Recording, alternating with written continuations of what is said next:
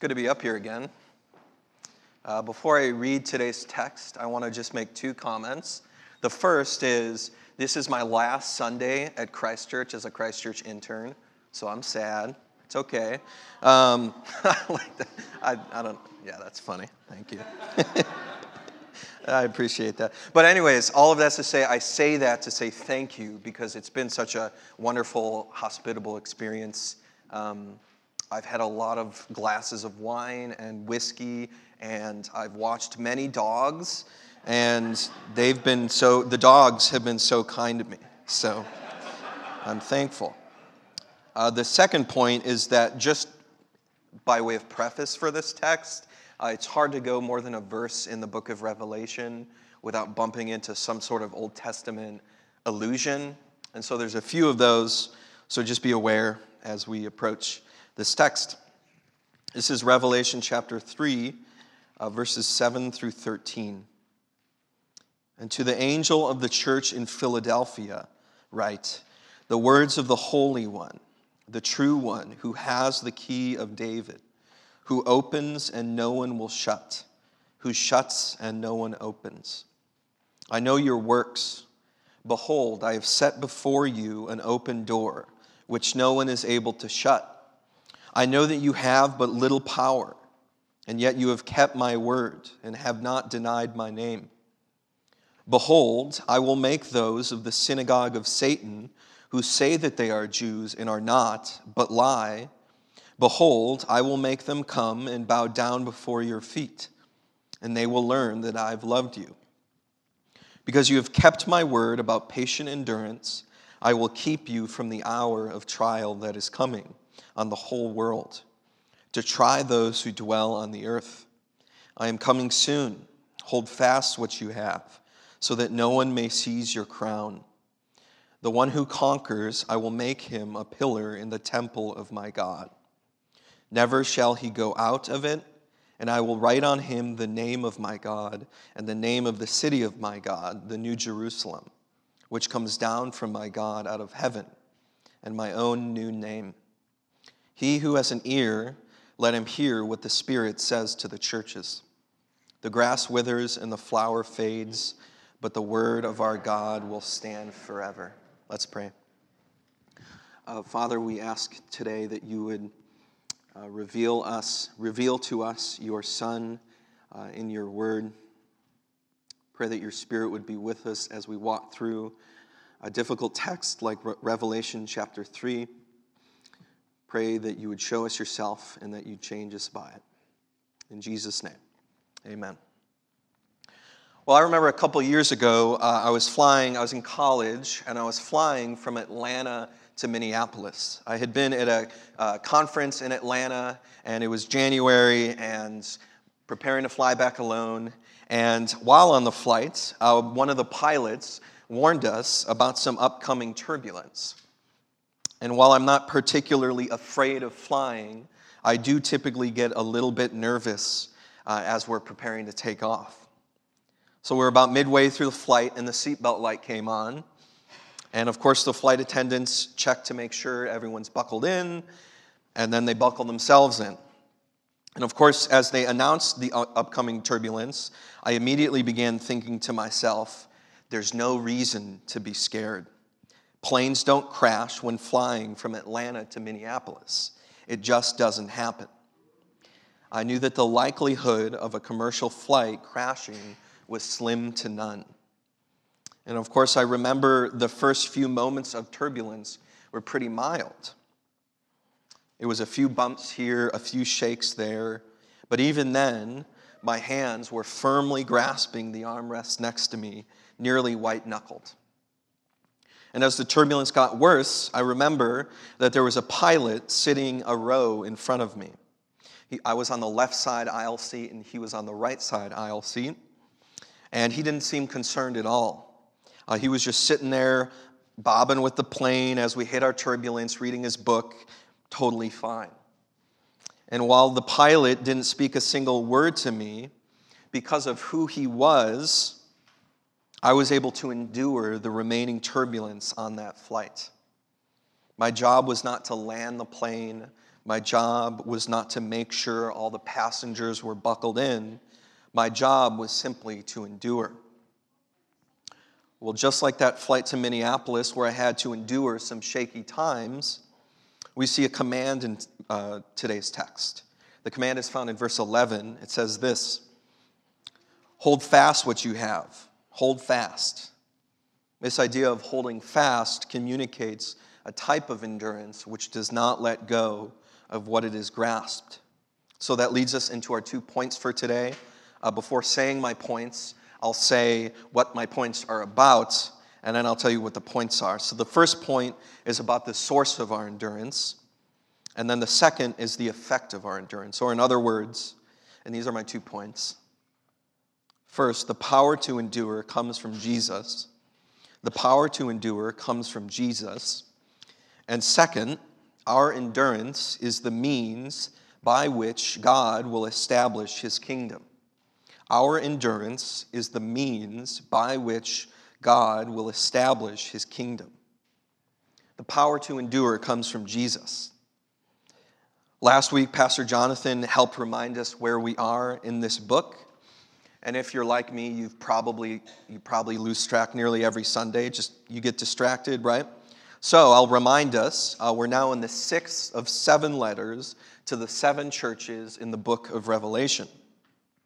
And while all of Scripture is Christ's inspired word for us, I think it's important to remember who's speaking here. Look again at verse 7, where we see the common refrain in these letters. And to the angel of the church in Philadelphia, right? So this is Jesus writing to angels, which we've taken to mean pastors, who stand in representation of each of these churches.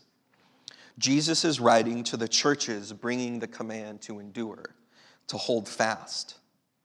But Christ doesn't begin his letter to the church with the command to endure. He begins with a statement about his own identity. He says this, he says, the words of the Holy One, the true one, who has the key of David, who opens and no one will shut, who shuts and no one opens. Right, so like every letter in the book of Revelation, Jesus begins with a statement about his own identity. The book of Revelation is full of complex imagery from both the Old and New Testament. If you look again in verse 7, you see that Jesus identifies himself as the Holy One. And in this statement, I think that Jesus is attributing to himself a name which the book of Isaiah, as well as other Old Testament books, attribute to God himself. Just by way of example, Isaiah 41:14 says this: I am the one who helps you, declares the Lord. Your Redeemer is the Holy One of Israel. This idea of Holy One, I think, can bring all sorts of things to mind. One author puts it this way. He says that Jesus, as the Holy One, conveys Jesus as infinitely and absolutely holy, fully and perfectly divine, transcendent and majestic. He is perfect in all of his ways. His being is holy, his character is holy, his mind is holy, his motives are holy, his words are holy, his actions are holy, his ways are holy, and his judgments are holy. And while I certainly think that this idea of the Holy One is true, right, it's true to say that God is entirely transcendent and all of those other things we associate with holiness, I think that Isaiah 41 says something different about what the Holy One is. It's a demonstration of the Holy One as a redeemer. So when we hear the command to endure, first we must know who it comes from. It comes from God himself. God the Son, who is Jesus, our Redeemer, has commanded us to endure. In fact, Jesus goes on to say in verse 7, says this, he says, who, in reference to himself, who has the key of David, who opens and no one will shut, who shuts and no one opens. This statement's an allusion to a verse earlier in the book, Revelation chapter 1, verse 18, where Christ says about himself, he says, I was dead, and behold, I am alive forevermore, and I have the keys of death and Hades. Right, so I want you to imagine You're part of the church in Philadelphia. And at this point in history of the Christian church, you've certainly seen a great deal of persecution. And if you've not witnessed it firsthand, you probably have friends or family members who've seen it or heard it. Not only was the church in Philadelphia not well liked, but they also had very little power. Verse 8 says that. It says, I know that you have but little power. So consider what Christ is saying to the church in Philadelphia. He's saying that he is the Holy One, our gracious Redeemer, who has authority over life and death. The human race has mastered many things. I want you to think about the advancement of medical science over the past 100, 500 years, right? 500 years ago, if you were going to have a child, it was a very risky and necessary medical procedure. But thanks to advancement in medical science and sanitation and all sorts of other things, giving birth in the developed world is quite a safe thing to do relative to the rest of human history. Yet for all our medical advancement, we still haven't mastered death. Only God himself has authority over life and death. Not only does Jesus have authority over life and death, but he also says this. He says, because you have kept my word about patient endurance, I will keep you from the hour of trial that is coming on the whole world. Jesus has the authority to keep us in fellowship with him, even in the darkest of times. And this isn't the first time that John, the author of this book, has heard this very promise. In John 17, the high priestly prayer, Jesus asks the Father for this very thing. Concerning the church, he prays that the Father would keep them from the evil one. So also with you, Christ Church. Satan, the deceiver, wants Christ Church Bellingham to fail in declaring the excellencies of God to Bellingham and throughout the world. Satan wants you to fail. Not only that, the world wants you to fail. Yet here we see, remember point 1, the power to endure comes from Jesus. So, Christ himself promises to keep the church from the hour of trial that's coming. Jesus alone can keep Christ Church Bellingham. Christ alone. If we think about the ways in which we're fearful about the future of the church in America, right, or we even think of our own children, right? Look at the statistics at the rate at which young people are leaving the church, right? Even today, that causes panic for many of us. Many of us here have friends and family members who've walked away from their faith. And I know the despair that causes. Yet Christ's statement here shows us that he alone holds us. Our gracious Redeemer, the Holy One, the one who has the keys to life and death itself. He alone holds us. So if you have a loved one who no longer associates with the name of Jesus, our only hope and their only hope is that we cast our requests at the feet of our Lord.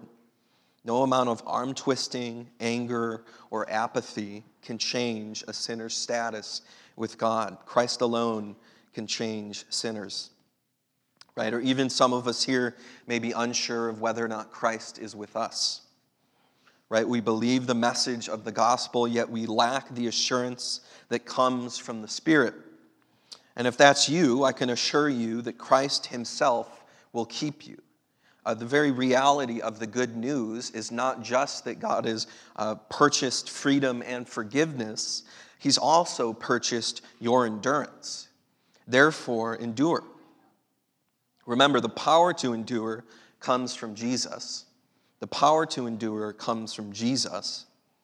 But also, our endurance is the means by which God will establish his kingdom. Our endurance is the means by which God will establish his kingdom. If you've seen Lord of the Rings, The Return of the King, there's this famous scene where Gandalf is commanding Denethor, the steward of Gondor, to allow the rightful king back on his throne. And Gandalf says this to Denethor. He says, "Authority is not given to you to deny the return of the king."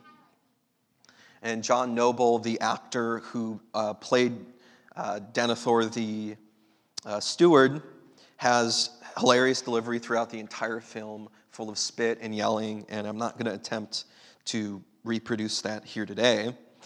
But his response is one of my favorite responses in the book, just in terms of his delivery, and he just says, "The rule of Gondor is mine."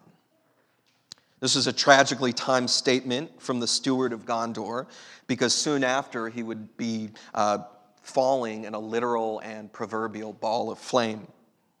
Denethor was not the rightful king of Gondor, and in today's text, I think we see a statement that is similarly jarring. In verse 9, Jesus says this. He says, "I will make those of the synagogue of Satan who say that they are Jews and are not, but lie. Behold, I will make them come and bow down before your feet, and they will learn that I have loved you." Well, like I said, there's a lot of repeated themes in the book of Revelation, one of which is the synagogue of Satan. They came up previously in the letter to the church in Smyrna. And I think there's two things we need to understand about the synagogue of Satan. First, it's likely that they were a group that was persecuting the church. And second, they were a group who was probably ethnically Jewish. Yet they denied that Jesus was the Messiah. Christ says that he will make them come and bow down before your feet. And in the same way that Denethor was not the rightful ruler of Gondor, it feels out of place for Jesus to say that this group will bow down before the church in Philadelphia. Right? If you're me, we associate bowing as a part of ritualistic reverence or worship. Why are they bowing at the feet of the church in Philadelphia? And so I'd say consider again our second point. Our endurance is the means by which God will establish his kingdom. This takes us back again to Isaiah. In Isaiah 45, God has brought the Gentile enemies of Israel low, so low, in fact, that he says this in 45, verse 14. He says, "They will walk behind you. They will come over in chains and will bow down to you. They will plead with you." And then after this, he says that the Gentiles will say, "God certainly is with you, and there is no one else, no other God." So the bowing in Revelation 3 is a bit of an ironic twist. In the same way that the Gentiles proclaimed God's presence with the Jews, those who once denied Jesus as Messiah will soon proclaim him as Lord. In other words, Jesus is promising that because of the church's endurance, people will be saved. Immediately after the synagogue of Satan bows before the church of Philadelphia, Jesus says that they will learn that I have loved you. In other words, the very means by which the synagogue of Satan will be brought to repentance is through the church in Philadelphia's endurance. This, I think, is manifestly true in church history as well. The times in which the church has grown the most is when we've been persecuted. Right? The early church was killed for their faith. They were called atheists and cannibals. Yet it was because of their faithful endurance that countless Gentiles were brought into the fold of God. Therefore, I think we can say that our endurance is the means by which God will establish his kingdom. Consider again the state of the church in the United States today. I think for many of us it's quite frightening, especially if you're looking for a job in ministry, right? Just this week, I read an article published on the Gospel Coalition's website, pointed to a survey that said this: while 65% of American adults describe themselves as Christians, only about half believe that they will experience heaven when they die. Only 1/3 of adults believe they will go to heaven, solely because of confessing their sins and embracing Jesus as Savior. Another 1 in 5, expecting to experience heaven, are counting on earning their way in or because they embrace universalism. My hope in reading that to you is not that you would be left fearful about the future of the church. The past 50 years of the church in America has emphasized strategy in response to fear, right? Our own fear about the way in which America seems to be headed. What I think is that what this means is that as the church, we need to double down on the essentials. We need faithful gospel preaching. We need churches to be planted. Not only that, but we need to remember that regardless of how effective we are as a church at ministry, it's not our strategies that guarantee our success. And Jesus says this in verse 8. He says, "Behold, I have set before you an open door." Jesus has set before us an open door in the city of Bellingham for ministry in Bellingham. One commentator says this about the church in Philadelphia and that door, and I'll close with this. This open door is a door of access, perhaps to new ministry or to new success in ministry. Churches expand and extend their ministry not by manipulating the levers of the world's power. Jesus has the keys, and pleasing him is the key to ensuring open doors in wide horizons. If we make good use of the little we have, we can depend on Jesus to multiply it. And I can say just personally, there's a pressure, I'm in my second of 4 years at seminary, and there's this pressure for all of us to network and try to make sure you have a job or a residency post-seminary. And while it is good to be prudent and wise in networking, there's something to be said about the reality that Jesus is the one who opens doors to ministry opportunities. For me, for the church, for the pastors here. So let's make that our goal in the coming 50 years. Let's be a church that holds fast to the Word of God, to fellowship, to breaking of bread, to prayer, because Jesus is the Holy One. He is the Holy One who holds the keys to death and Hades. And it's through our endurance that he will establish his kingdom. Let's pray. Father, we know that the one who conquers, you will make him a pillar in the temple of your God. And I ask today that through the work of the church here in Bellingham, that you would bring light and salvation to those who need it.